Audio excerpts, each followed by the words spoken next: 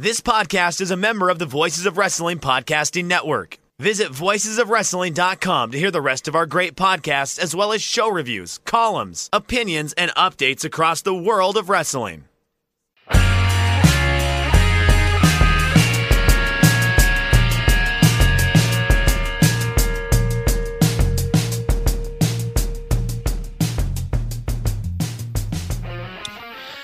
Shake Them Ropes, Jeff Hawkins, Chris Novembrino. Bit of a warning for those of you. I still give the warning for the one person who I know listens to this with kids in the car. We are going to don't know how you're going to do that with this episode. We're going to be talking about adult situations. Chris may get involved with some partial nudity. I don't know, but I should hope not. I'm really trying to keep things right this time. It's going to be a PG-13 conversation today, so earmuffs for the kids, or maybe better not, just put it in the minivan today. Let's start with some fun and frivolity first. Chris, you told me right before I hit record you're watching The Renegade.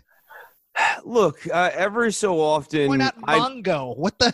I was doing that. Cause like my Wrestling Digest, when we're not watching stuff for the show, is I just go and watch old archival WCW from like 88 to 96, a little bit before my time, and like right in kind of the peak young Chris watching pro wrestling stuff. It's like look, there's always a Bobby Eaton match is sort of my mantra. You can always watch Bobby Eaton doing something cool that you haven't seen before. Like this week, I watched a really good match between him and Stunning Steve Austin in 91. Where Steve Austin could really go, and he was really mobile, and Bobby Eaton's a really great foil for him, and you're like, oh, wow, Bobby Eaton's great. But Saturday night, I was a bit wiped out from moving somebody yesterday, and I got home, and things got a little silly, and I might have fired up the old YouTube, and I watched some, like, summary of the Renegade's career, and I was like, oh, yeah, the Renegade. And then I went and looked up old Renegade matches. And because someone said on one of these videos I was watching that the Renegade was about as good as the Ultimate Warrior in the ring. And I am here to tell you, Jeff, I'm here to tell you, he is slightly better. Wait, no, the Ultimate Warrior slightly better, or the Renegade? The Renegade, because he can do You're no, so, he can do a top rope splash. Like the Renegade can do a handspring back elbow. The Ultimate Warrior could not do a handspring back elbow. I give Ultimate Warrior credit for working in world class for a while. So, what did he do in the ring? Okay, in fine. World class? And that's all. I'm not saying who's the better talent or like who's the better overall package. Obviously, the Ultimate Warrior. Even if the Renegade came first, the Ultimate Warrior would still be better because like Jim Hellwig had like the better body. The Gorilla Press Slam looked awesome. His version of the entrance was dynamic. The dude was like pure energy. He just couldn't put it together in the ropes. All I'm saying is there's no way Jim Hellwig ever has the discipline to learn how to do a handspring back elbow. I watched Battle of the Belts 3 last night from 1986. Main event Luger versus Flair, 2 out of 3 falls. Ooh. Which turned out to be a draw somehow. Lex always finds a way. Well, this was, this is 86, so this is shortly before, this is while he's still in Florida, and right before he's meant to go up to NWA Big Boy in Charlotte.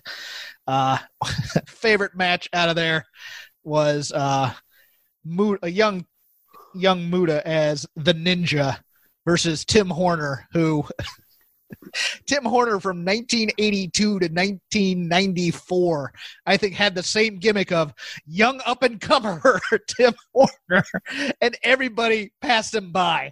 Like, I remember there was a squash in Mid-South I watched from like 1983, I think, of Martin Lundy versus Tim Horner, where Horner was going over at the time. You know, Tully Blanchard versus Tim Horner, where Tim Horner goes over, and then they both go to Charlotte and make lots of money, and Tim Horner's still working that gimmick through Smoky Mountain. So that's nice to get those protected wins. Okay. Another thing that I've gotten into in the retro thing is the Mulkey brothers. Oh, they're great. I have a thing for watching the Mulkey brothers get the tar kicked out of them. Oh, they're so great. I mean, if you want to watch people die every week, the Mulkey brothers are for you. And then you have to finish it with the Crockett Cup qualifier against the quote unquote gladiators, who I believe are Gary Royal and George South. This is where the Mulkeys get the win, right? Yes, where they get the win, and Mulkey Mania runs wild. Yes, that's a must. All right, heavy stuff time. He says with a nervous chuckle, hashtag speaking out. Started with a young woman who had a relationship with David Starr. I had known that he had cheated on her. I've met her once or twice. Her name's Tori. She's very nice. She wouldn't know me from Adam, but I've met her. And then allegations that it was just more than cheating. It was mental abuse, some sexual assault in there, and then it all started rolling from there, and it's really rocked UK wrestling. A lot of NXT UK talents involved in this. A lot of indie talents still on the indies. Still Joey Ryan, Ligero, Jack Gallagher is the one axe to fall, I guess, because he's been fired from the WWE. A couple of stories about him. One involving alcohol and doing horrible things, and then another being kind of a jerk in the ring with, I believe, a member of the opposite sex putting a chokehold on her, which is just inexcusable. Most of NXT UK, you have Travis Banks, you have Joe Coffey, Tyler Bate and Trent Seven have been named a couple times, but who knows? Where to start with this, Chris? I will let you go first. I have some thoughts that I'll try and frame this as, but I'll let you go. Well, I guess what I will say as a general thing is that I don't like talking about any one of these stories as a general thing. I think that it's important for all parties involved for each one of these stories to get looked at with specificity. So if we want to start first with the David Starr story, what are the specific physical allegations against him? There's one where while they were in a relationship, she was drunk and he had sex with her when she didn't want to. That's one of them. There's also let me get this up, but I know that there's a lot of the big thing that stuck out for manipulation was a big part of this as well. I think a big part of this that I always find myself going to is I'm looking at, rightly or wrongly, I seem to really be taking a look at the party's response to this, and I found David Starr's response to this to be unsettling at best, because it was like I want to make sure I get the language right, or at least do a reasonable approximation thereof. But it was, let's be clear, I am not a sexual offender, or I'm not a sexual abuser, but, and whenever I see that as the opening salvo, it lets you know that this person is aware that they've got a bunch of aberrant behavior buried in there. And it leads me to believe generally that perhaps you might be getting off easy here, that there's one of these stories and that perhaps there's more to come, or there would be more to come if we were going to put a finer point on it. Yeah, well, I mean, for the David Starr thing, there's a rape allegation. There's a pressuring women into having sex. There we go. Yeah, I knew there was more than just the having sex when drunk thing. I thought it was more weighty than that. Yeah. No, and also just cheating on every woman you ever date with, which is the least of the problems in my opinion. Cheating on everybody that you ever date with is not a laudable behavior, and I'm pro monogamy and everything like that. But that's a personal grievance thing. I've been cheated on. It doesn't give me the right to go, hey, who's a cheater, and name names. Like that's weird. But the sexual assault stuff, of course, absolutely. Yeah. And this goes into I mean, what has happened is we keep rolling down. Hill is not just wrestling related. It's office politics related. It's training schools and things of that nature. And for me, the big problem here is that wrestling has a four-way intersection where this crap is going to happen in one of the sectors. Let me bring up another thing real quick before I go into my monologue, so to speak. AEW also affected by this because Jimmy Havoc has been accused of some wrongdoing, and their response to it wasn't great either, in that it's the old, he's gone into rehab. Yeah, that was it was a weird non sequitur where it's like Jimmy Havoc's in rehab right now, and to which I go, okay, but if he went into rehab because of the drug problem, and even if you want to link his abusive and aberrant behavior in other facets of his life to the fact that he's abusing drugs right now and he's not in his right mind, that's fine, but no one else working for you should have to be around someone who has those kind of problems, or feel uncomfortable around someone or another performer. I think wrestling is such an intimate activity, and that you have to trust each other so implicitly that I think when that trust is broken in any way, shape, or form, it's utterly appropriate for an organization to cut ties. Right, and this seems like almost. All right, get off our backs. We put them in rehab. Don't look at us. Don't look at anybody we have signed, because we're trying to skate through this without getting any harm to us. Yeah, keep focusing on WWE, please, if you don't mind. And even NXT those UK, indies. focus on those indie workers. Don't come to us. We're handling our business. They're okay at this. They're pretty good at this little move, but I think people are going to start catching on eventually. And here is, I mean, before we go into even further specifics, because God, I'd say this even started with the Velveteen Dream stuff, where he's texting photos of himself to, I guess, 15-year-olds. And you and I felt, we're fairly, I'll pat us on the back. I thought we were fairly even-handed about this, but I think our conclusion was you have to end the push with this guy.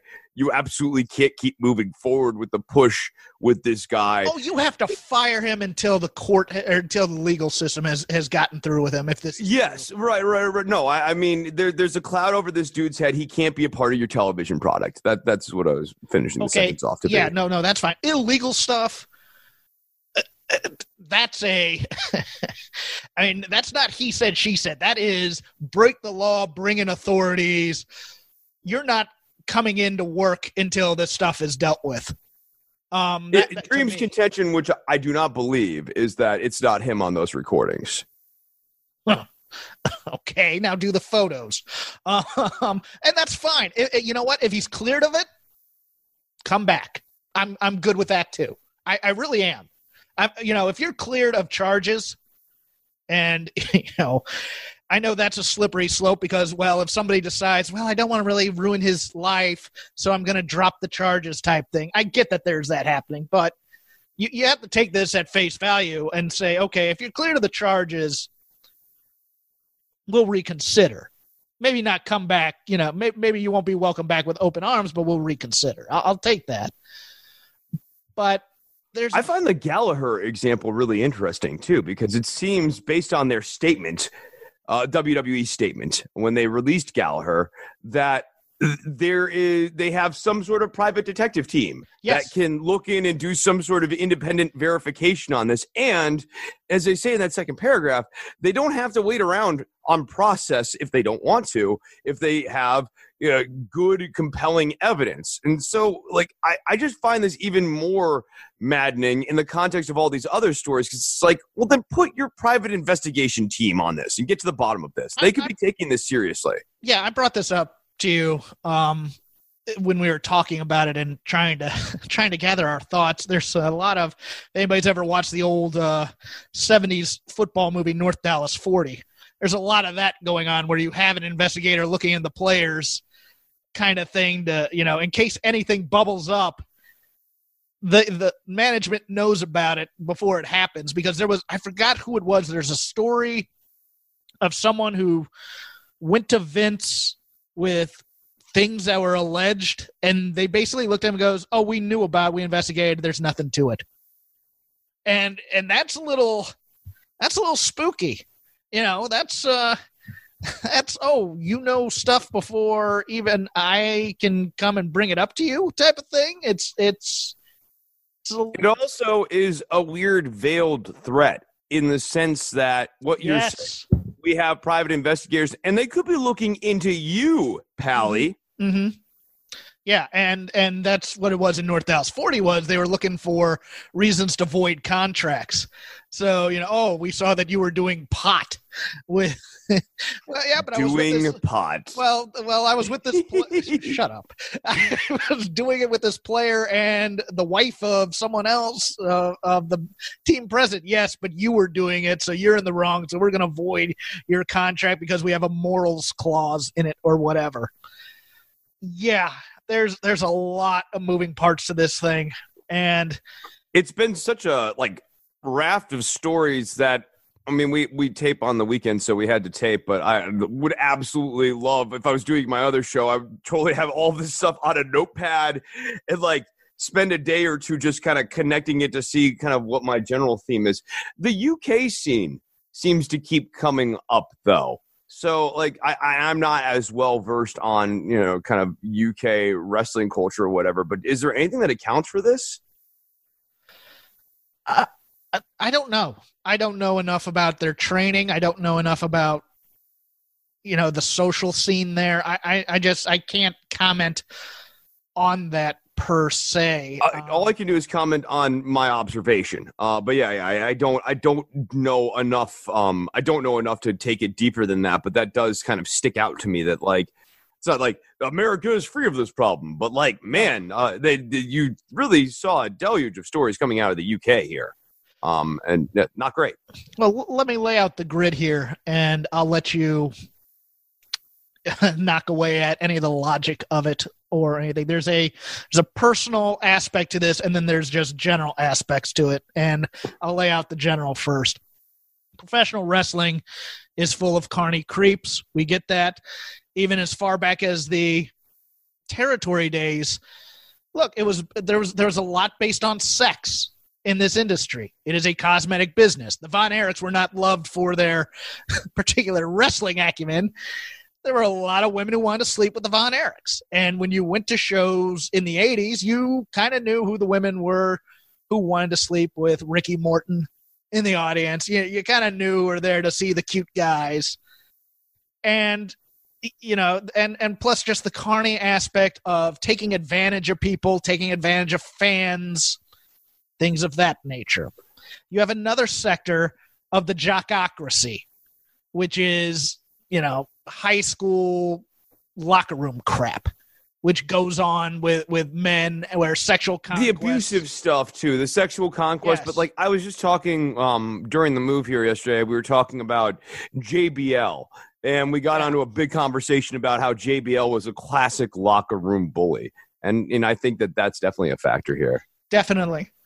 The third part of this is the training part of it. You have mentor-student relationships. You have basically a lot of teachers who are like, it's the whole, hey, new crop of students, new crop of women or men that I can hit on here, so I don't have to go out and date because my life is this thing that I'm training. And we had this issue in improv a few years ago where a bunch of artistic directors and teachers were called out for pervy practices and sexual abuse and things like that. And just even if it works out, even if you have the best relationship possible, it still leads to issues down the road because you have, internal politics of work.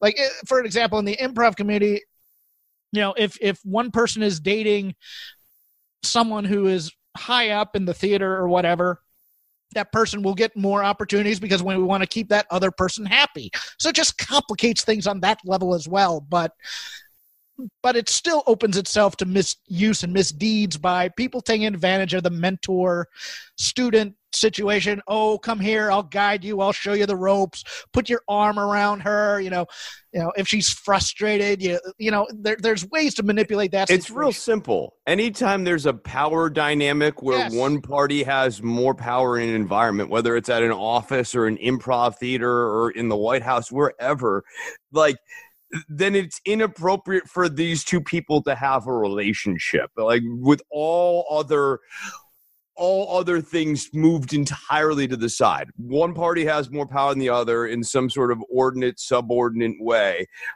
Then it's just inappropriate for those two people to have a party. What's been very weird is I've worked in a number of places where, one of my old jobs, there was a situation where a manager was in a relationship with the supervisor of all managers. And everyone knew don't step with we'll call him M.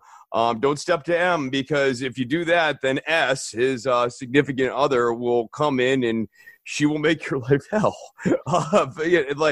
These relationships and these dynamics are always bad.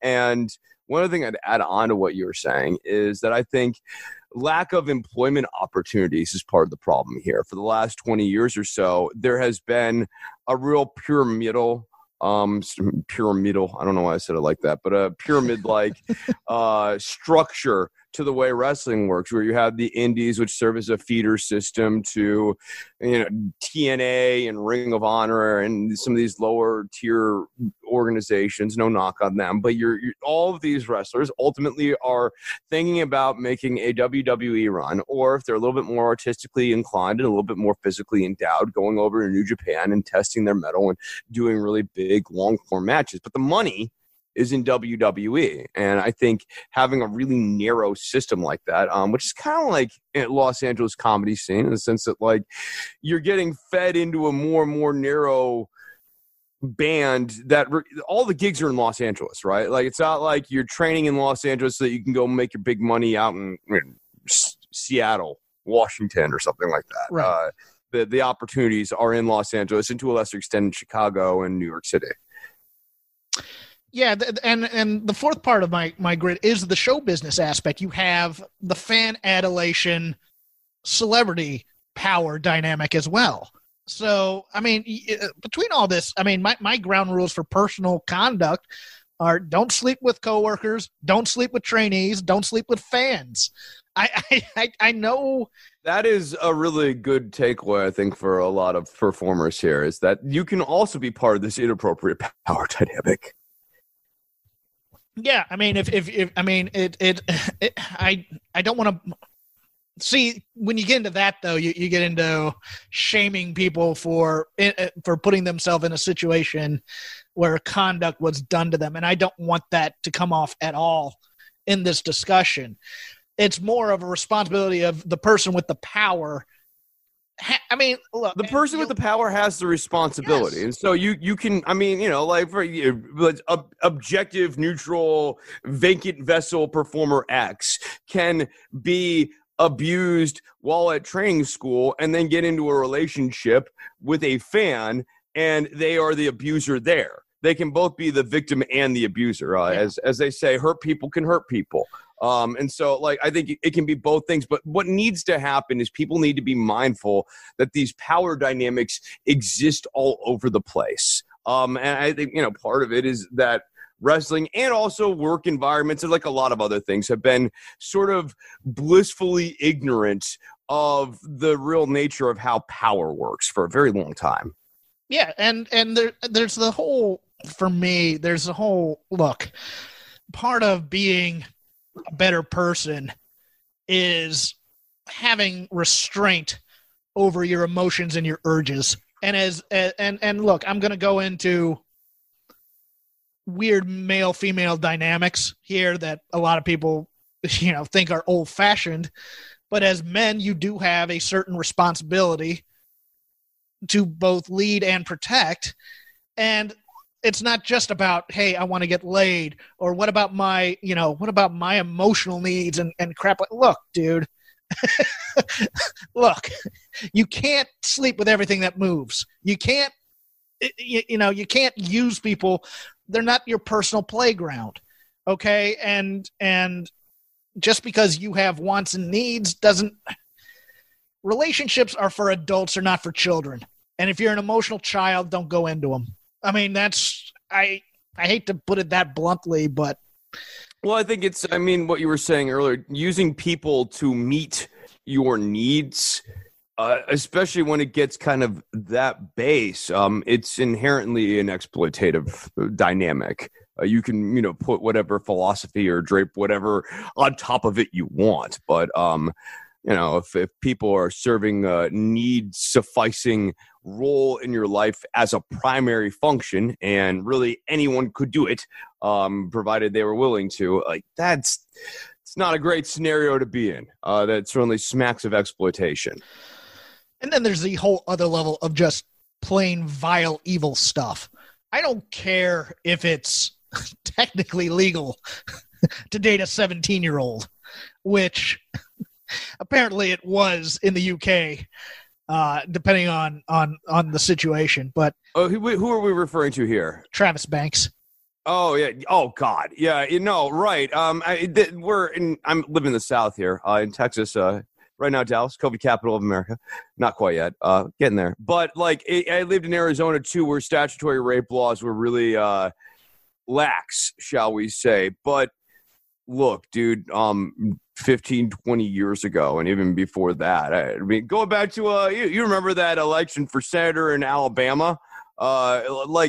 Everybody knows it's not appropriate to have relationships with this sort of dynamic. Even the law is not the final arbiter on what is and is not right. And the Velveteen Dream stuff just really bugs me if it's him. It really does. That's just, it's a bridge too far.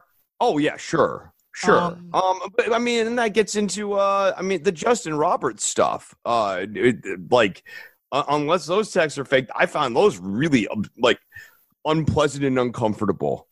Yeah.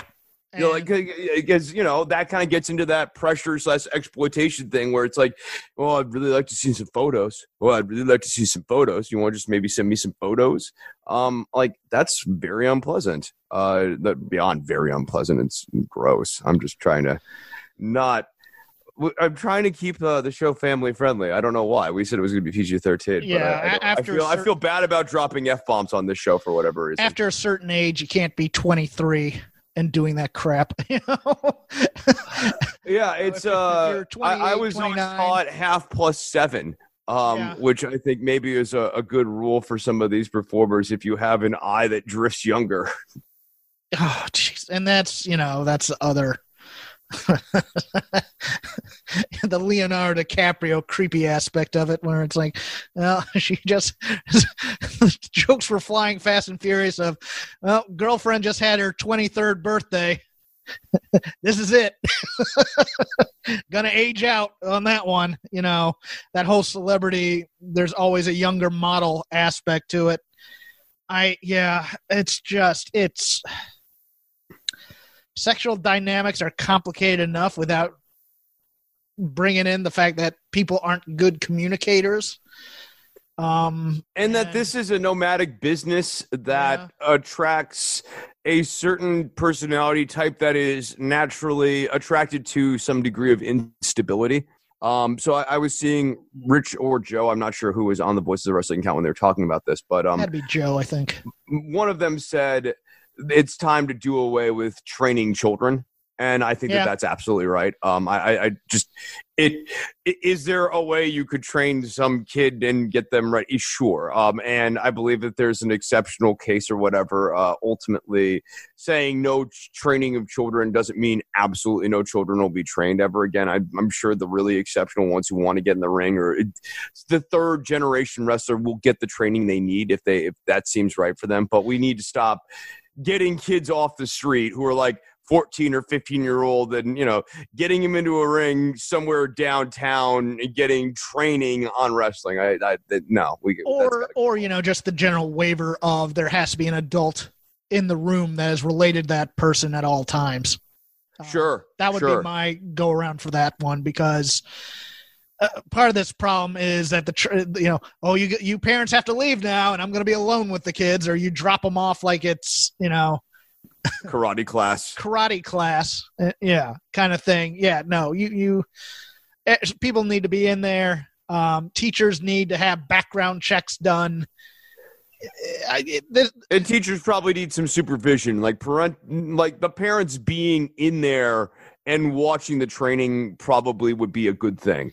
Yeah, and really having a sit down between the teacher and the instructor as to, hey, this is simulated violence. Because I could see some parents just watching and go, oh my God, I don't want my kid doing that. Oh, well, and also your kid's probably going to take a forearm or two to the face. Yes. And so you want to prepare the parents for that. But at the same time, it's like, we've been getting kids in football programs for years here. So I'm not super worried, but yeah. On the whole, I am in agreement with minors. You should be 18 to be able to say, hey, I want to take a wrestling class. I'm good with that. It seems like a good practice. And then, I mean, in terms of fixing this more broadly in the industry, this is where it's important to have organizations that are absolutely clear about what their policies are on this stuff. And I would even say organizations that err on the side of caution, especially when you have an issue like the wrestling industry has had for not just like this year, or not just like the past decade, but for 20, 30, 40 years. I mean, go and read these old wrestlers' biographies and you hear lots of allegations of sexual assault, liberties taken in the ring, all these sorts of things. Organizations need to make it clear that those days are over. And so that involves WWE creating a department, laying off some people who might have been problem figures in the past when it comes to this stuff. They won't do that. I have no delusions of that. You know what? But did it with AEW as well. I think that like all of these organizations, sorry, I just want to finish the point here. No, you're good. I think they all need to set up a department that handles these things and make it clear a new sheriff has come to town and that behavior such as this is not going to be tolerated. You mean like a human resources department, Chris? I know. I hate, but like honestly, a very narrow human, like an adjunct to the human resources department, kind of like, like what WWE, we're speculating. There's secret police, there's secret private investigators. I mean, look, if you told me that there were secret police making sure that talent weren't doing inappropriate things, especially when you're paying them hundreds of thousands of dollars and you know the type of people that you're generally employing, I don't think that's the worst thing in the world. Don't. They're public figures. My mind goes to those stories of old veterans kind of trashing the next generation as to, well, after the show, they don't hang out at the bar. They go to their rooms and they play video games. Right. And, yeah. I've been thinking about that quote for a while. I'm like, it's like those guys are cool. I'm like, look, I get that there are a lot of great stories that start, I was drinking. But there are a lot of bad stories that happen, I was drinking. And so I have no problem with guys just saying, hey, this is my job. I like you guys, but I'm not going to come party with you. I'm going to go to my room, play a few games. You want to join me? Fine. I'm going to call my wife, see what's up with her. And then I'm going to go to bed, and I'm going to, because I have a long road tomorrow to hit the next town. The Lance Storm chased stories appeal to me. I know that's weird, but it's like, oh, did you party? No, not really. I just kind of went to bed, talked to my wife. The other thing is WWE, I'm going to start with WWE here because I don't know the other organizations. WWE's alcohol versus marijuana and other drug policies, but specifically marijuana, creates an incentive structure where you are incentivized to go out and drink. And I think in terms of liability, but also in terms of, performance issues, you'd be better off if everyone was going back to their hotel room and smoking some weed than having them go out and drink, because that's how you have the Usos with the DUI. That's how you have Jeff Hardy with the DUI. That's how you have so many people abusing pain pills and alcohol, because you could get suspended for like 90 days or something for smoking weed, but you can get a DUI and we'll just work it into a storyline. Oh, we will get to that. But I think we'd be remiss if we did not praise the bravery of the people coming out with these stories, both male and female. No, this is great. It's obviously not great what's happened, but like, it's a good thing. Yeah, we've concentrated more on blasting the people who do these deeds, and I know that there's been a few other wrestling shows who have had other women and female guests come on and talk about this. But we haven't praised the people who've been brave enough with their story to come out. So I did want to end with that part of it because I felt like I was giving it short shrift. I think it goes back to the power dynamic thing, and which is kind of my lens of viewing all this stuff. Is what makes these people so courageous and brave is that they are challenging power in an upward motion. Someone like David Starr had a bit of a strong fan following going on Twitter and in the wrestling community, and coming out and telling people a story about David Starr that a lot of people probably didn't want to hear because they liked the guy. Not that they didn't want to believe it or were incapable of believing, but didn't want to hear because they liked him. It takes bravery to be able to come out there and speak that phrase, truth to power. This is what it looks like. Yeah. So I think we should end there on this discussion. I think we need to talk about Riddle, don't we? Oh, okay. And that yeah. Yeah, I know, exactly. Because I was going to say, if we do it in SmackDown, it's going to seem weird, right? Yeah, you're exactly right. One of the allegations was on a road trip in a van that Riddle and a female wrestler / trainee, he forced her to have, he wanted to have sex. He more or less... the other people in the car, memory serves here, were sleeping. Riddle wanted to have sex. The other party did not want to have sex. And according to, if my understanding is right, correct me if I'm wrong here, he strangled her and then she gave him oral sex. It was either that or he threatened to strangle her because who's gonna know type of thing. Right. And then in not giving her sex, thought that oral would relent. Yeah. And then of course WWE puts Riddle's debut on SmackDown instead of retaping something. First, they pulled the announcement. Yeah. From the website, which led all of us to believe, you and I are going to chat during the week here as these stories break, and it led us to believe, okay, so they're going to pull the Matt Riddle thing. And then they didn't pull the Matt Riddle thing. Right. And they just ran with it. I guess their argument is this is already in the can, but we are talking about a show that has been heinously underwritten and written within the last hour of it going to air on a regular basis for the last 3 to 5 years. So the idea that they couldn't abandon ship or abort the mission if they really believed they needed to, we've seen them do it before. And so when WWE chooses to go full steam ahead with angles like this, it makes you believe that there's like a statement being made. Or a tone deafness. Just a general, we don't care what's going on. Either it's tone deafness. Yes, it's one or the other. It's the we don't care.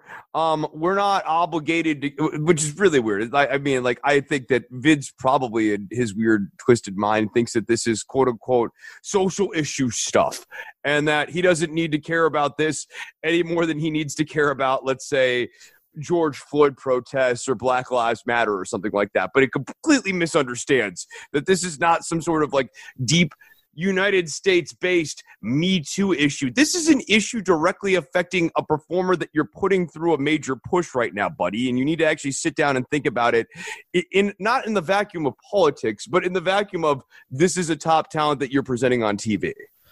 Right. And oh man, what was I going to say on that? I had a point and I just lost it all of a sudden because I was too busy thinking about my. I was going to basically say, look, if you didn't like our take on the entire thing, I'm a middle-aged white guy I'm a bit out of touch on these things. I get it. I never had a Lothario period where I was getting laid. I didn't date all that much. I still haven't. It's one of those things where these types of situations, I don't have an expertise on them.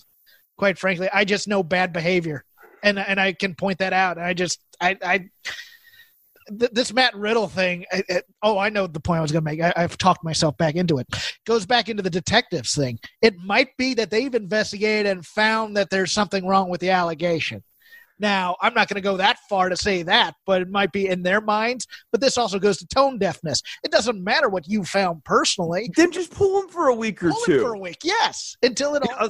There is nothing that if they stopped the Matt Riddle push this week, there is nothing the way WWE presents stuff right now where it would affect or hurt his career in any way, shape, or form any more than starting or stopping an Apollo Crews push. You could have written him off TV for a week. Like have him you show could write him up off for a month the way they do stuff on this show. Get jumped coming into the parking lot for his big debut.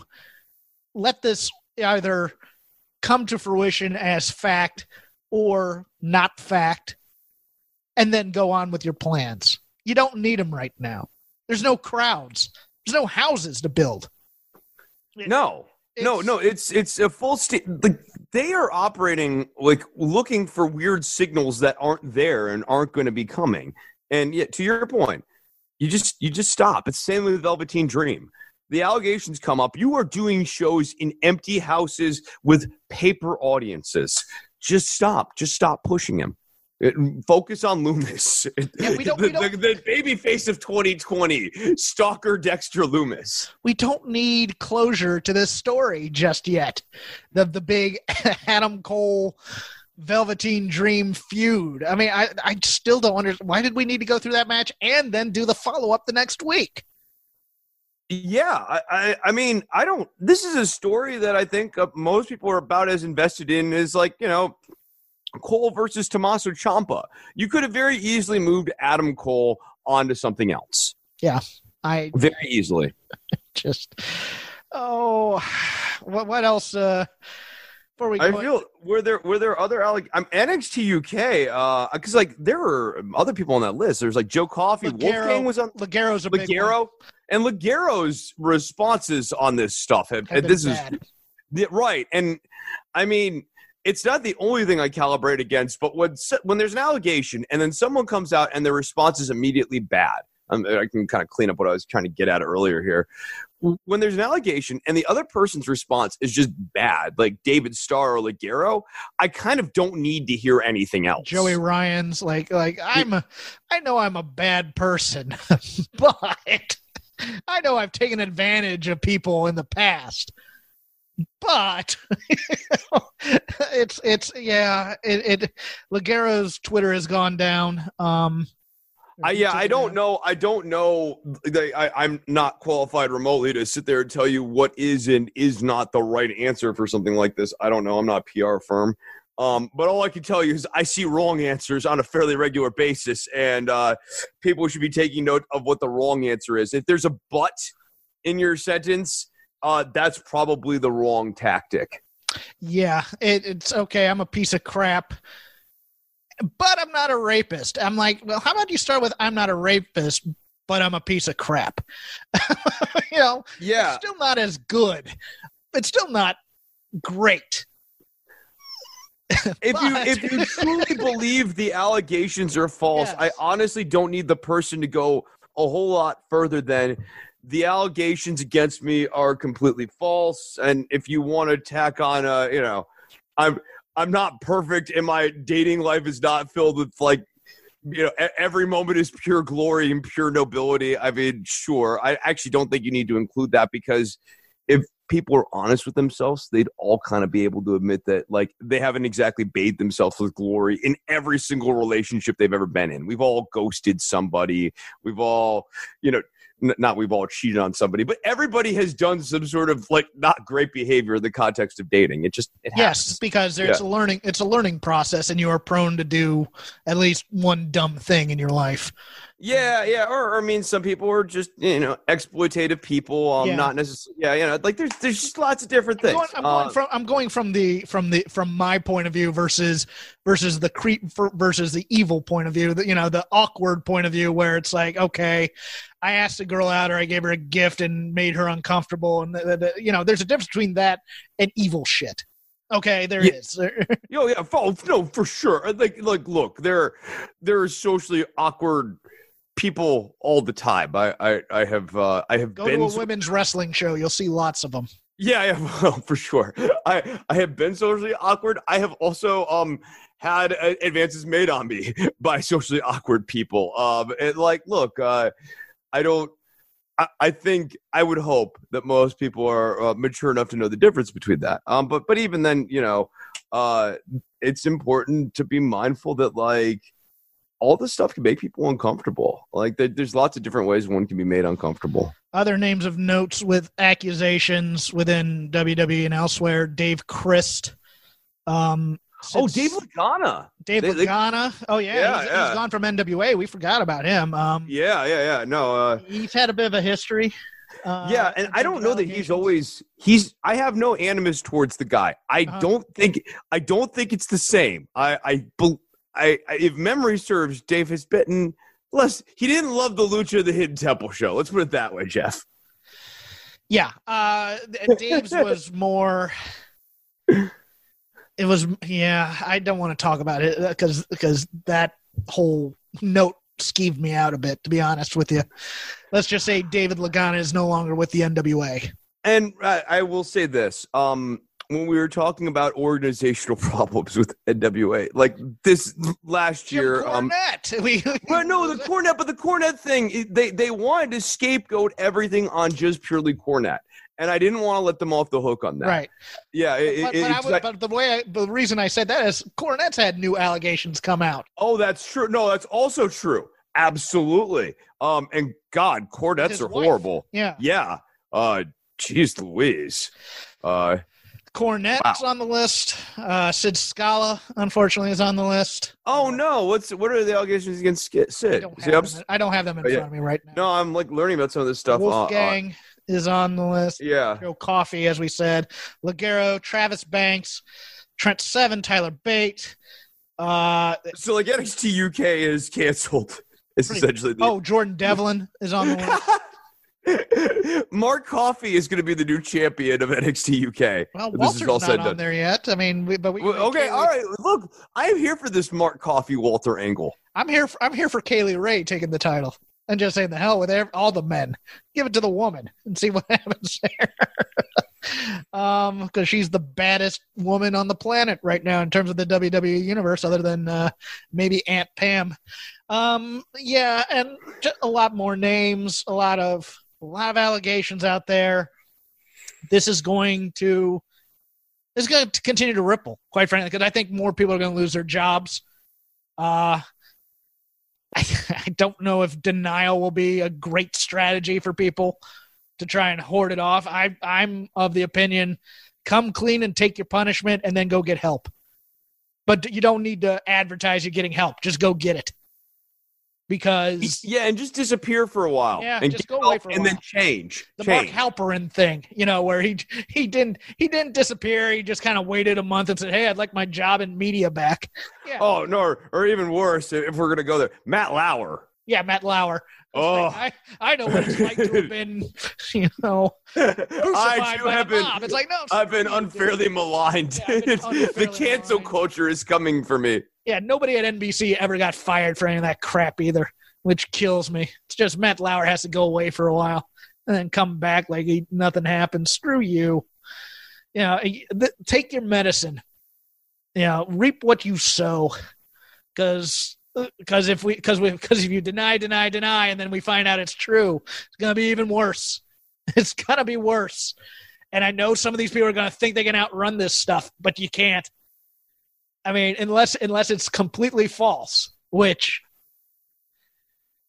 is something I've dealt with, but it's rare. Yeah, no, I have dealt with this. Well, we actually talked about it on the show here. I have dealt with this. It's not as though, like, look, I can we talked about the person who claimed that I destroyed all of her belongings and I had to like put up pictures and she deleted her GoFundMe or whatever. Like, it's not that everyone's always honest all the time, especially not in relationships. So I'm not naive on this, but look, there's a ring of truth, and I don't want to sound like, oh God, who's the guy? Which Justice said, "I know pornography when I see it." Oh, that's Potter. Potter, yeah, Wendell Potter. I always go Brendan, but it's not Brendan. It's Potter. Yeah, Wendell Potter. Yeah, like I'm not like the ring of truth, man. I don't. It's a feeling. Wait, it's mood. I think I'm wrong on that. I think I'm wrong on that. Oh, it's Potter Stewart. Potter Stewart. Okay, not Wendell Potter. Potter Stewart. Yeah. All right. Yeah. No, I my brain for a long time. There was a Potter in there. I just, I knew it. I know my SCOTUS. Come on.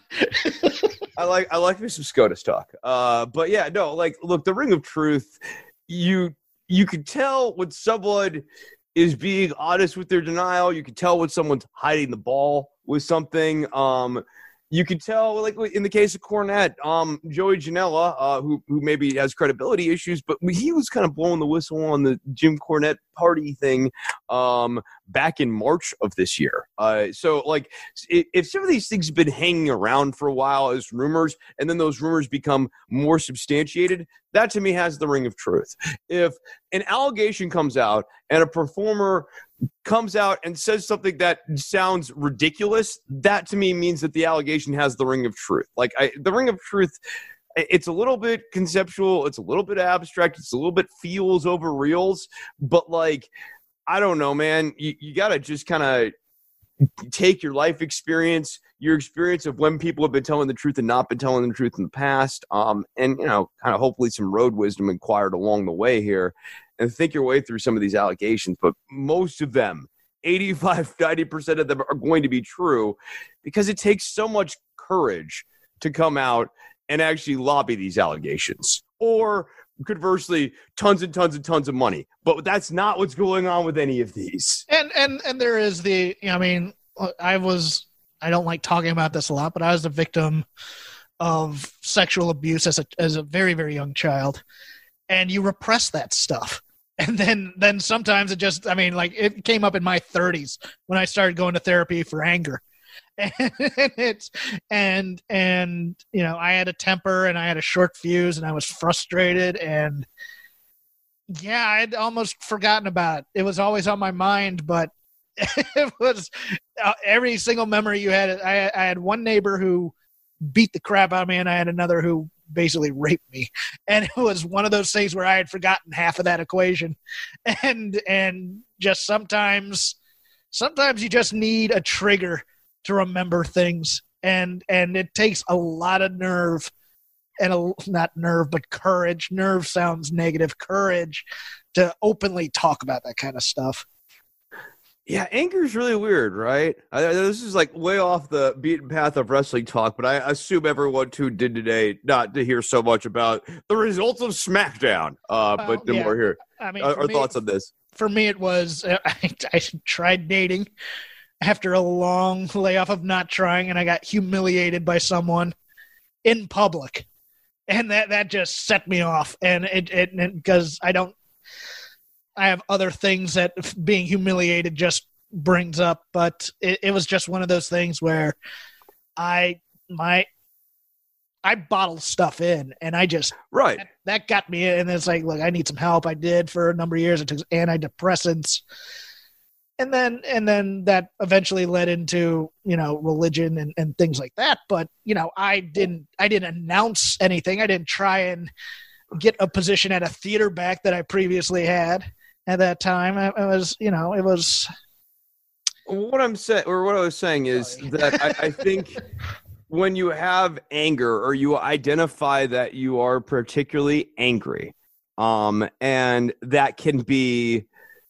Anger is going to manifest in a lot of different ways. As someone who you've dealt with anger issues, I have dealt with anger issues. I could even say I'm still dealing with anger issues to a certain extent. Although it's an ongoing thing, it never goes away. Yeah, no, it never goes away. But like, dude, I'm so much less angry now than I was like even 5 years ago. Yeah. I listen to like old shows of me, and like I made good progress looking inward and actually thinking about what's going on with the anger. And what I was going to say is that anger is, like, always a secondary emotion. And they'll teach you this stuff in therapy, but like what that means is that whatever is making you angry it is some secondary function, usually of fear or sorrow, but there's a primary emotion that's underpinning it that is manifesting in anger, and it can be as a male, but like I see just as many angry women, so anger's not like distinct to any one gender or whatever. No, but it is the most easily accessible emotion, as I was taught in acting.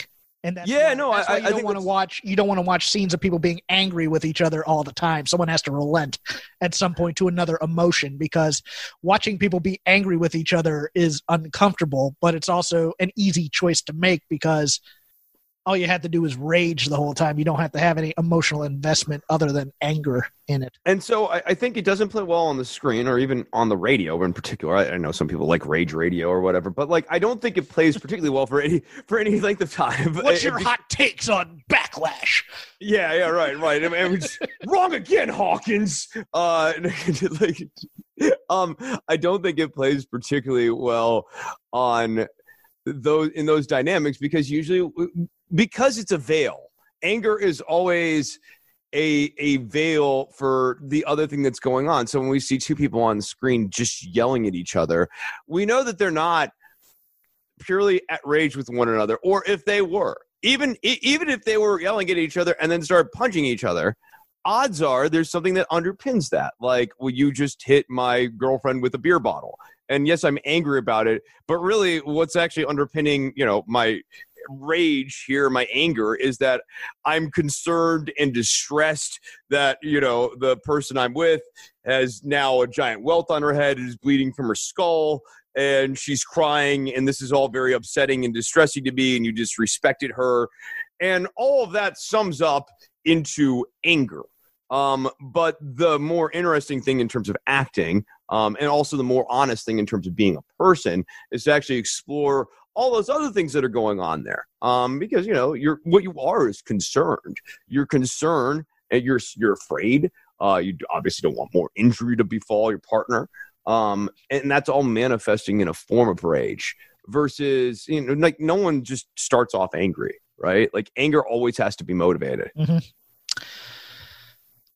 So that's it's a free therapy session for everybody, guys. So everybody come together, give a group hug. We're not gonna go explore your anger, guys. Explore why are you so angry? Because WWE is terrible programming.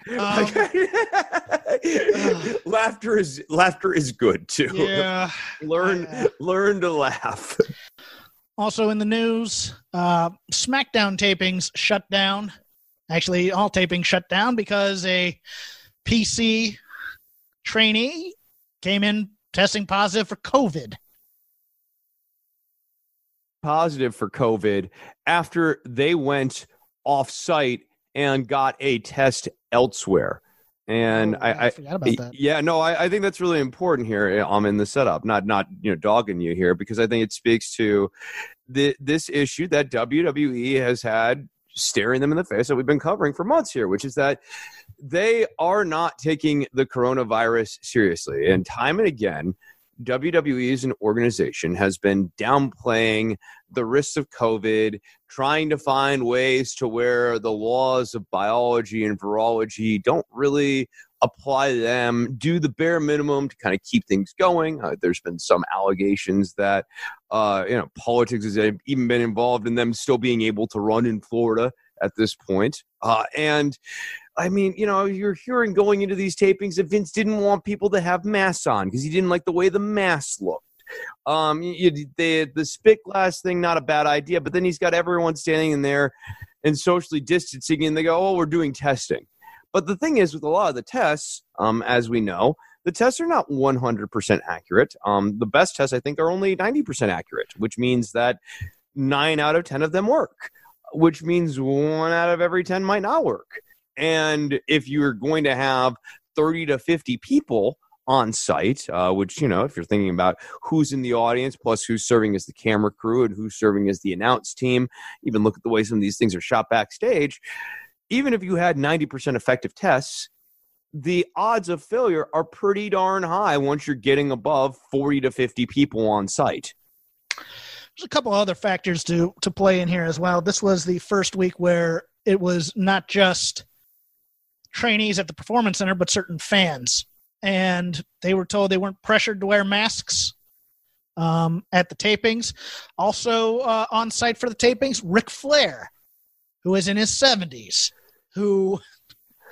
Look, they've done a pretty good job of keeping Jerry Lawler away, save for that first week where he's kind of, he's flying on a plane and coming out there. Now we have Ric Flair out there. Vince is in his 70s.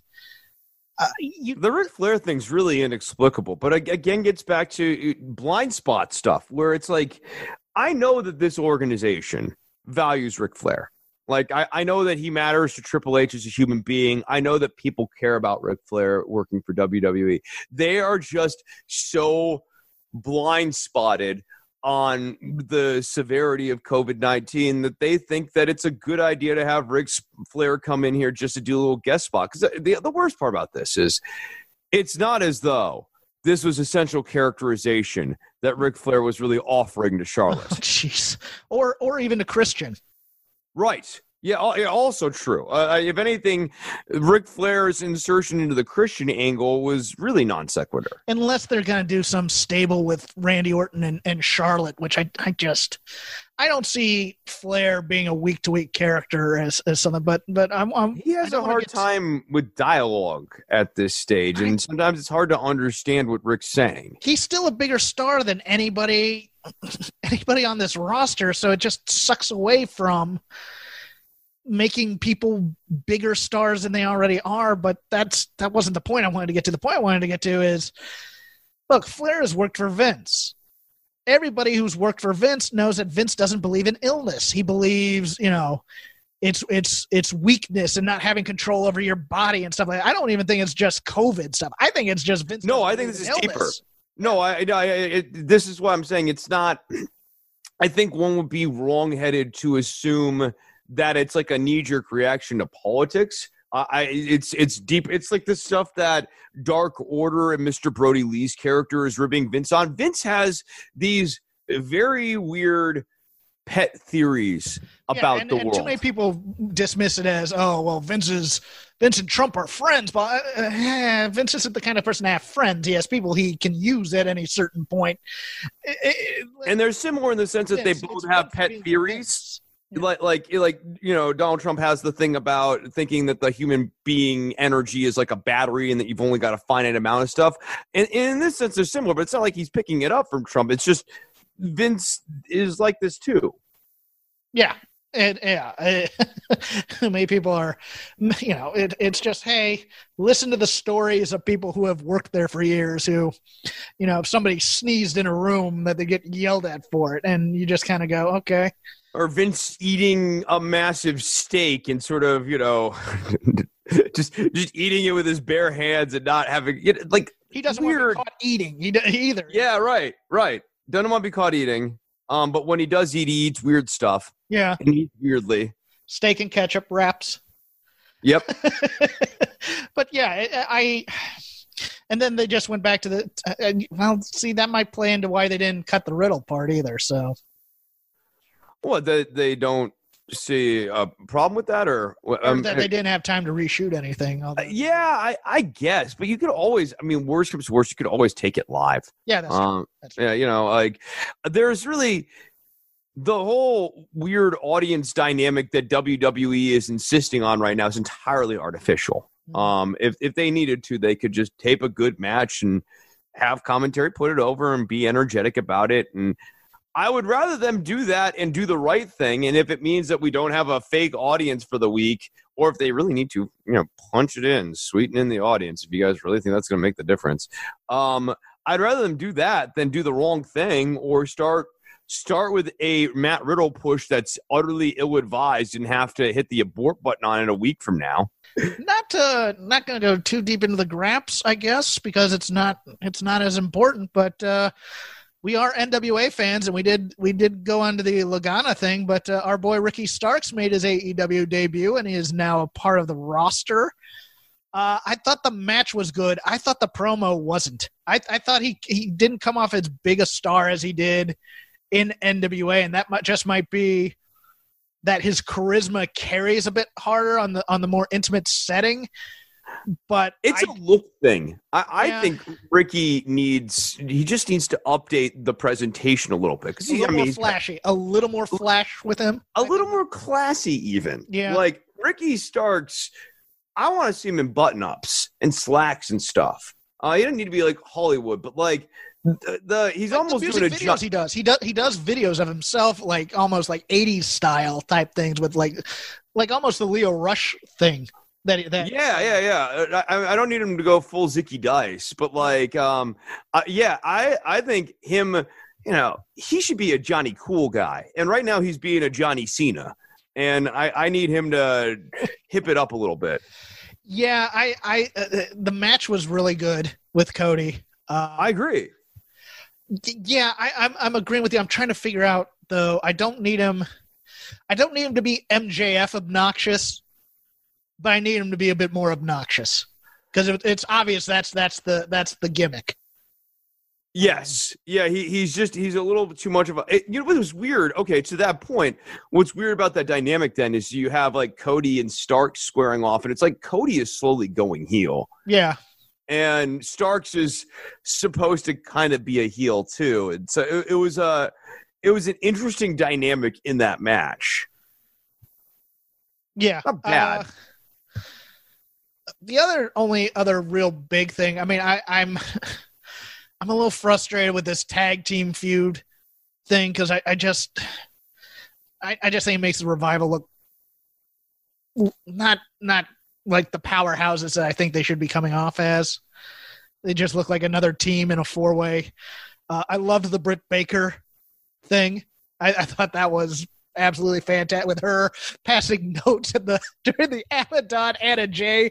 That broad needs to find Jesus. I laughed my ass off on that one. She's so funny. I actually kind of like what they're doing with Dark Order still. Mm-hmm. Like they're just kind of like in the background. I think picking up Anna Jay here this first week was a slick move.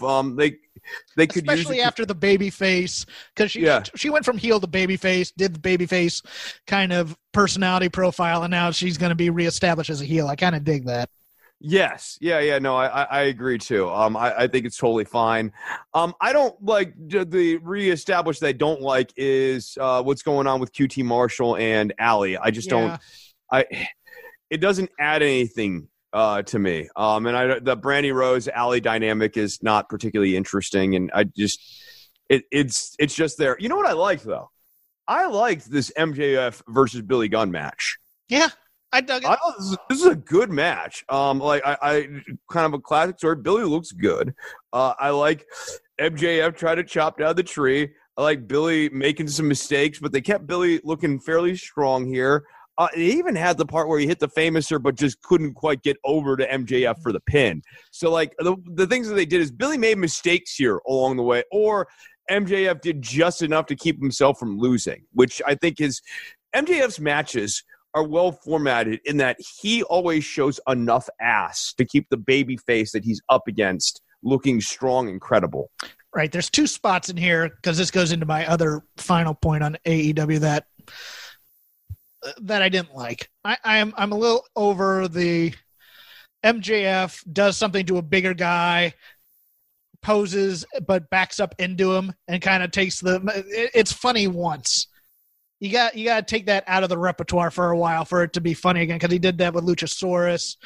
He did that with someone else as well. The whole there has to be different plays on it, right? Yeah. So he backs up. He realizes that the big guy's behind him, and this time he tries to turn around, like what Shorty G did, Chad Gable did to Mojo Rawley on SmackDown. Like, only you have MJF as the heel turn around and try to pop Billy Gunn in the face, and Billy Gunn just catches the hand. Mm-hmm. But I think that there are lots of interesting ways to spice up some of these beats. But, MJF, I think, is still growing in the ring, too. He seems like a real student of the game. And I need a little bit less of Aubrey. I get that the referee is part of the show. She's become a little bit too much of the show for me.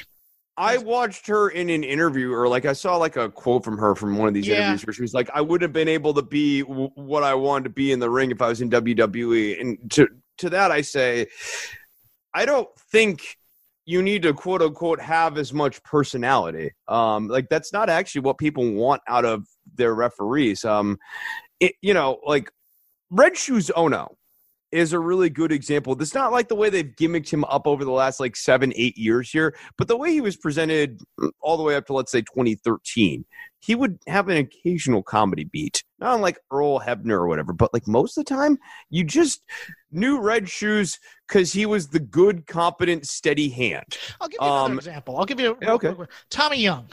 I love Tommy Young as a referee. He's probably my favorite referee to watch, but he only did the Tommy Young personality spot with Ric Flair in big matches with Ric Flair, or on house shows with Ric Flair, where, Flair's hanging onto the rope and he kicks the hand off of the rope, and then they get in like the shoving match and he shoves Flair down for the comedy spot. That's the only time he did that. He never did that with any other heel. He never did that with any other babyface.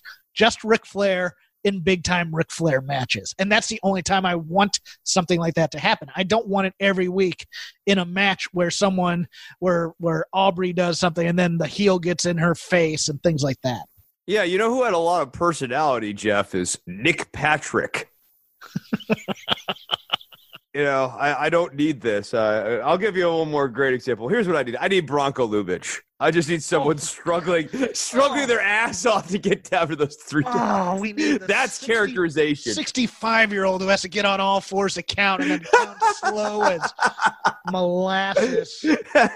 One of the greatest referees of all time. No. Now I'm hurt and abused. I can't. So Aubrey, I want you to study the greats. Take it from your old pal Novi. Little Nate has personality, but he doesn't always show Absolutely.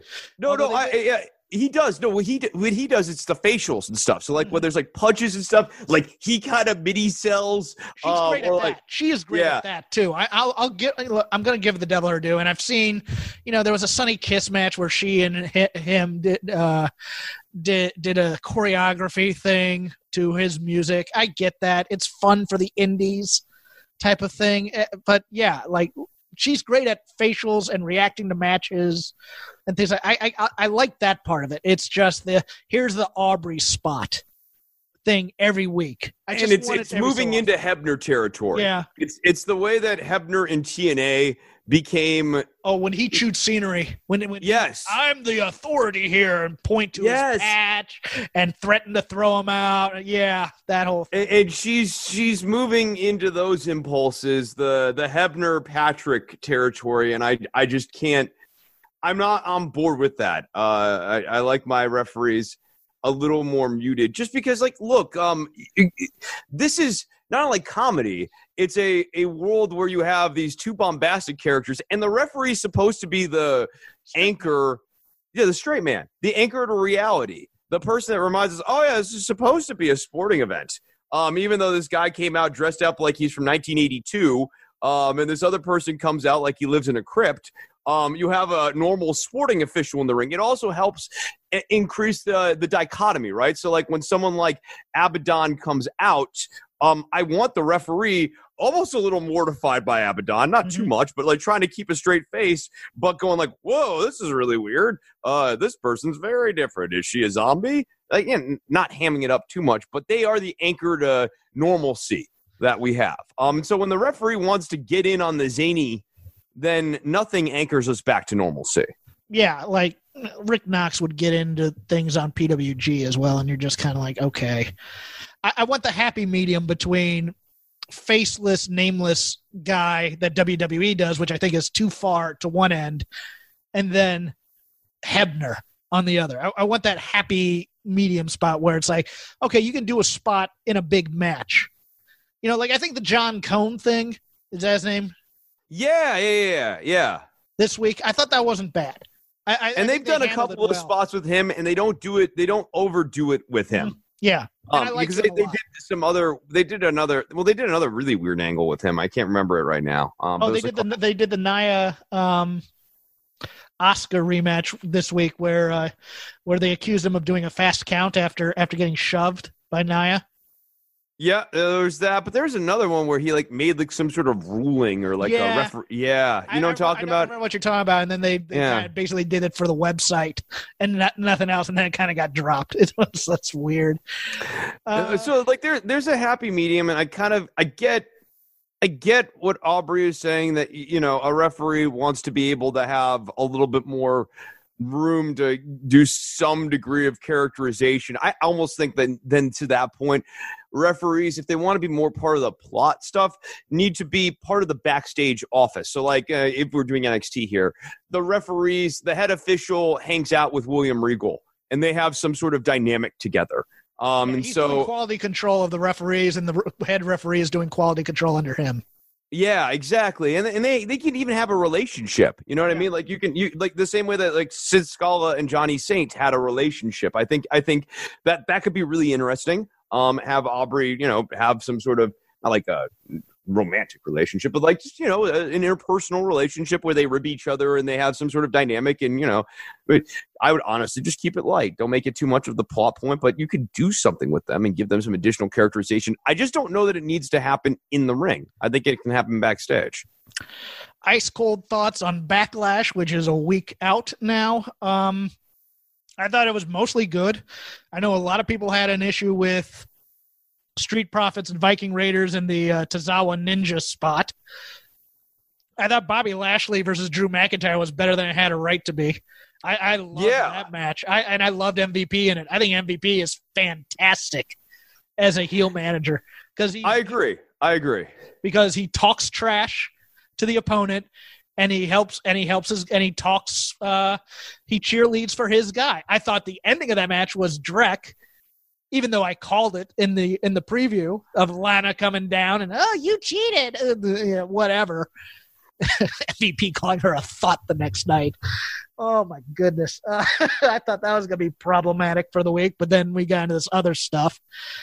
Orton versus Edge, good match. Was not the greatest match ever, but they did the thing where I opined what would happen if we actually piped in cheers and stuff like that, and that made it weird. I hated that. I know apparently this is a division point. I am firmly on I absolutely hated the piped in noise. And like, look at the runtime on this. Nearly 45 minutes. Good Lord. 45 minutes. I watched this and like, look, there is definitely great wrestling going on in here. I'm going to say great wrestling because there are sequences and stuff that are great, crisp. Edge and Orton could go. Great acting too. There was some great acting in here with Edge especially. But if this was tightened down to 25 minutes from 45 minutes, I think you've got a great wrestling match. At 44 minutes, it seemed indulgent to me. And you could tell at various points people had time to catch a breather. Randy's not great at maintaining a level of exhaustion throughout, so there were times where he just seemed fresher than other times in the match, kind of inexplicably. And I just thought it overstayed its welcome. I hate when the audience is chanting, "This is awesome." Especially like Fight Forever, 45 minutes in. Yeah, right. No, Fight Forever. And I'm like, no, actually, I'd rather you didn't, pal. Go home. You kids and your short attention spans. Like back in my day, Ric Flair would do a 60-minute main event every night and twice on Sundays. I mean, yeah, but the gimmick for a lot of that stuff is you do different stuff, and it's tough to really justify a 45-something minute match. It's really hard to get. Yes, you can make a match go that long, unless you make an exhaustion a part of the story. Right, and like you and I talk about this in offline, but I'm a big fan of the idea that in a long form match, I expect it to slow down a little bit. I expect them to fire up towards the end here when they get that second wind, and I want the slop I want the exhaustion. I want the fatigue. I like the idea. Like a fight. You like? Yes, this is a siege. It's. Why are there 12 rounds in a boxing match?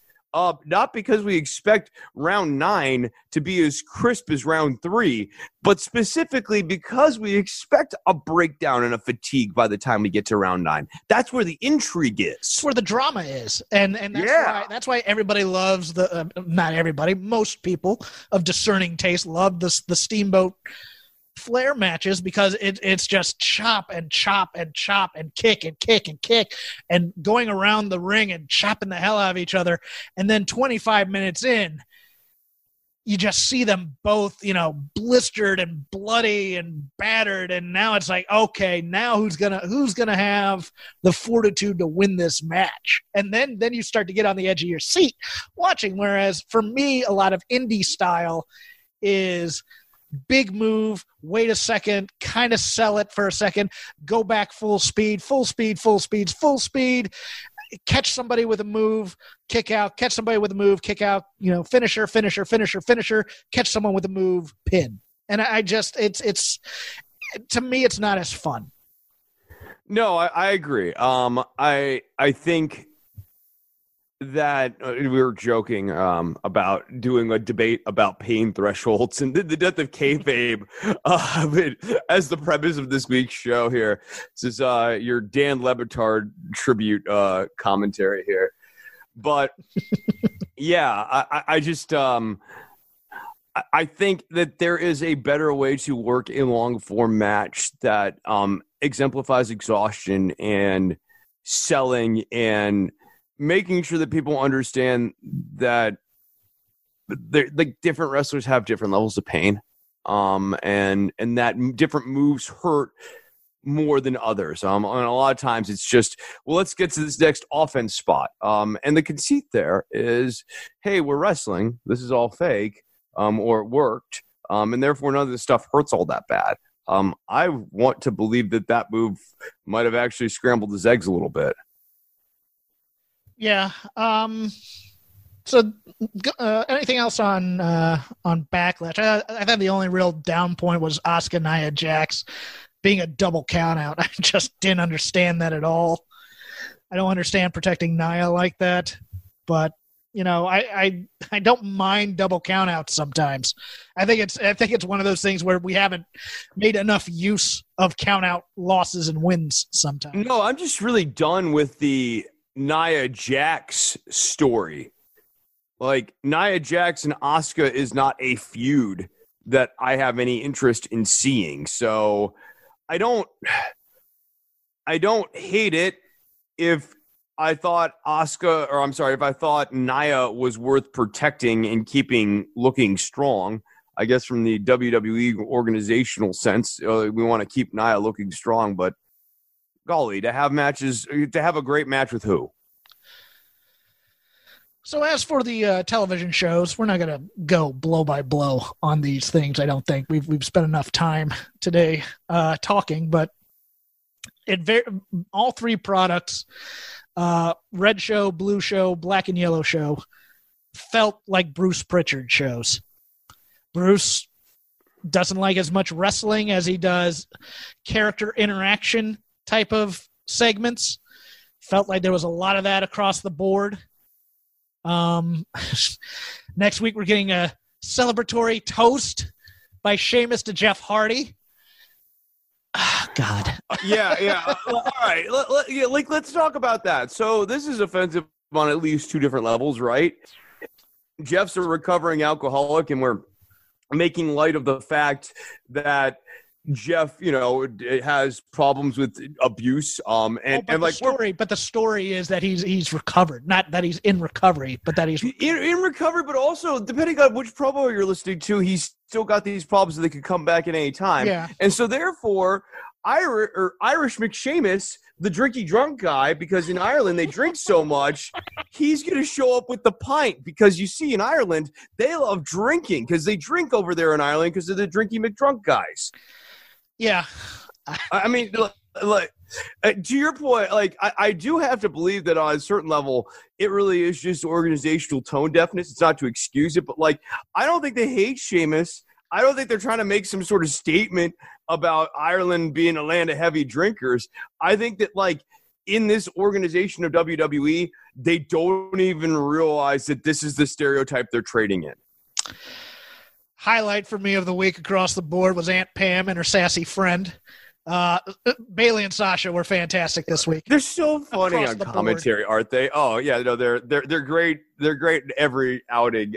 And heel Bailey, heel Bailey keeps getting better and better. But I almost don't want the ride with her and Sasha to end. Yeah, like I want them to have a fake out of them having a blow up the first time and then keep it going a little bit longer than the second time they actually had the blow up. My one acting note to her would be, don't be obnoxious from point one. Don't work your way into it. She did it on the Raw promo, I think, because it was birthday week. So she was really trying to be serious for that for a second before she made the obnoxious reveal.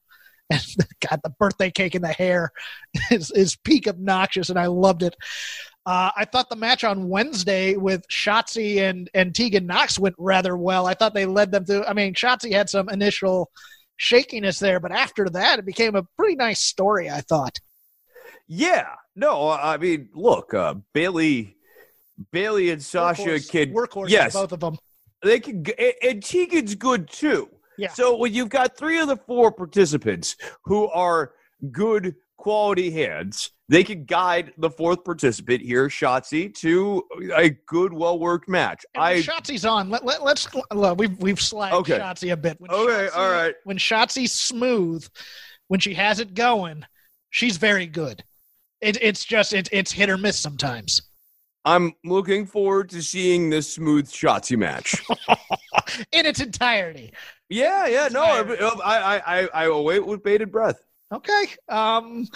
Yeah, but they just brought her out for that tag team match on SmackDown to be obnoxious on the mic, and I loved it. I didn't understand the point of it, but okay.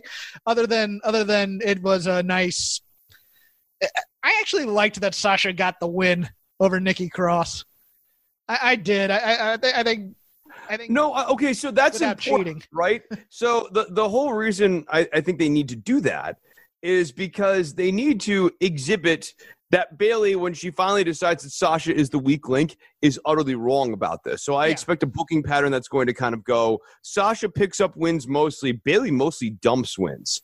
And then they maybe pull it together in these tag matches, but Sasha's actually going to be the one that's kind of carrying them as a tag team. I'm good with that. I mean, I think that's right. On this story, I liked the 3-way a little bit more than some people on Sunday. I thought certain parts of that match were rough, but a lot of it was smoother than I expected it to be. I kind of like the Iconics' involvement in this, but I'd like to get them. I wish there were another babyface team to put in here, because having the Iconics in here makes it a little weird, because I love the Iconics reformed badassness, but if they're playing up flaws in all 3 of these teams' friendship, which it seems like they might be doing, because the Alexa Nikki post-match was kind of like, yeah, you're the weak link here. And it seems like Billy and Peyton have a weak link story going on as well. That's kind of been buried for a little bit. That'll probably rear its head again. Yeah, no, it seems like the Iconics are the one that are most cohesive right now, but there's definitely... But they're also the ones that have the most chance of breaking up immediately. Right, yeah, but Bliss also does seem to be like arm's lengthing and deferring back to her heel mode here, ultimately. It's like Apollo Crews is on his way to yet another possible heel turn. They kind of teased this before with MVP, and now they kind of did it again with him putting the arm around the rope. But it was the babyface giving the heel what the heel was trying to do type of thing.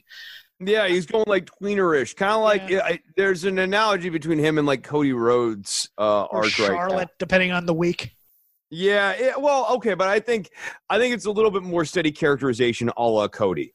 That's the other thing I liked. I liked Io Shirai's interaction with Sasha and Bailey. I'll take those 2 matches any day of the week, please.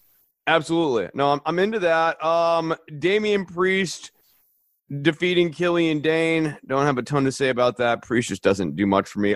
It's so weird to have Dane Killian Dane, they built him up at one point here, but my God, they've done nothing with the guy. The whole oh my God, my tires are slashed. I love. I want to call him Trevor Lee. What's his name again? Killian Dane? No, Trevor Lee. Trevor Lee. Cameron Grimes. Cameron Grimes. The whole get the guy call you an Uber evil thing while speeding off, and him being in the background as Priest comes in with his car.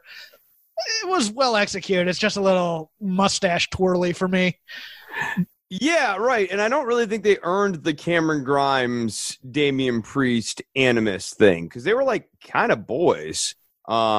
It's like remember last week he came out after taking credit or like he basically was slagging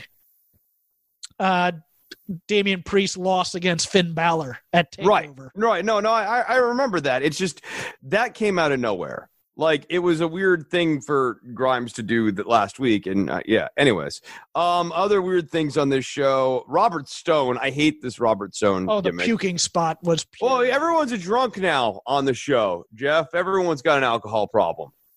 Yeah, They know how to write one angle. They always remain in a state of the character as they were the previous week. So it's not that Robert Stone got drunk one week, went home, got himself cleaned up, and might be a little bit sad or a little bit on edge. No, he's come back and he's still drunk.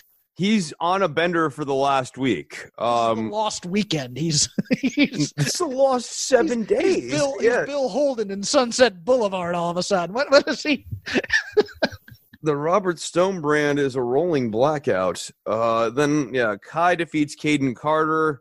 I'm fine with I'm fine. I don't like having Caden in this spot, and it's just like I guess my issue with the women's division right now is all these new names feel really cold. They don't have getting lawn darted. I thought was hilarious. Yes, that was funny.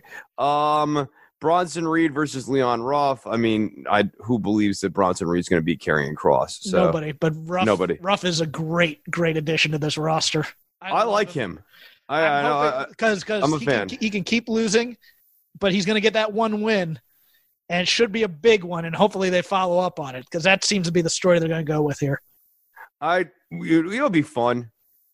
Is he beats Keith Lee because you'd almost not believe it. But he has like a 1, 2, 3 kid sort of odd Razor Ramon moment against Keith Lee. I think he wins the Cruiserweight title. That's how I would do it, but that's me. I mean, I just think that's too easy. It's too like if you want to book a guy as a real underdog, have him beat a heavyweight, an established heavyweight, and also someone who can take it in stride. Versus want revenge because, like, let's say it was like Karrion Kross, then you'd expect Karrion Kross to be on the warpath to massacre Leon Ruff, and you'd have no way of getting off of that ramp.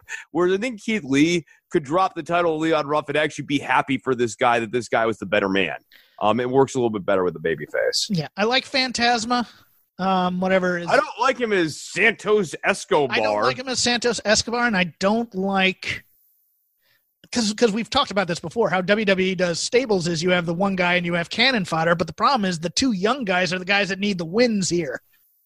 And I don't, you need to establish Mendoza and Joaquin Wilde as guys, and I don't think they have that in them. Maverick's also the wrong type of baby face to be going up against a faction because, like, what would normally need to happen is like Drake would need to go Stone Cold Drake Maverick on these guys. Or he's going to need to find friends, and the friends are going to be the ones that are going to get over versus Drake Maverick. Right. Yes. If you want to keep the story focused on Drake, it's hard because, if he gets friends, he would still need to have those friends. He would need to be the most capable of the friends. So you would need like Drake Maverick and Leon Ruff and some third person.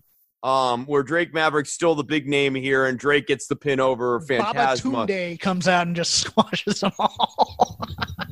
Yeah, Jake Atlas. I mean, you could probably, it's gonna be Atlas. Atlas is gonna, because that was the guy who came and picked him up. Although I want him to turn on. I want him to turn so bad. Are we bad people? Is that what this means? No, we're not.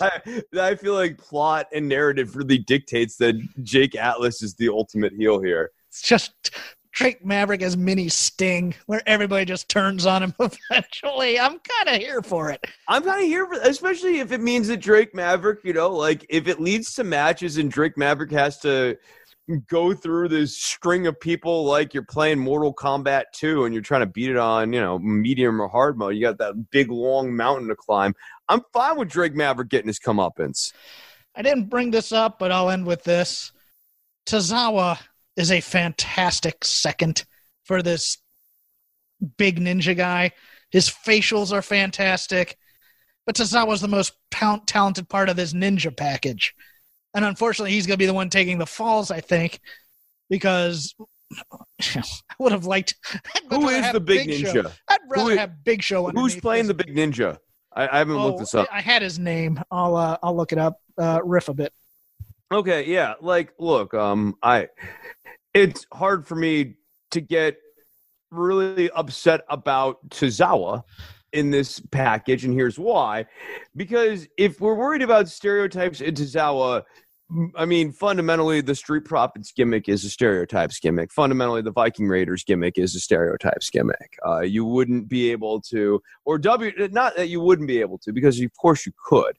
You could totally have Angelo Dawkins be into Viking stuff. There's no rules about that. But WWE, because of their implicit biases, because of their tone deafness, would never, ever, ever in 1,000 years cast Angelo Dawkins as a Viking Raider, nor would they ever cast in 1,000 years Rowe as a member of the Street Profits. A black cowboy, that's wacky. Yeah, right. No, precisely. So there's certain, it's like the same thing with Sheamus, and not seeing that you are making Sheamus play Irish McDrunky Pants, the fighting Irish guy who likes to drink and fight. It's that myopia. The name of the giant ninja is Jordan Omagbahin, or Omagbahin. 7'3", which, I do like little guy, big guy dynamics. So Tozawa, but the big guy is going to be Vince's project. He's going to, look how tall he is. My God. And then, he'll get the win over Big Show.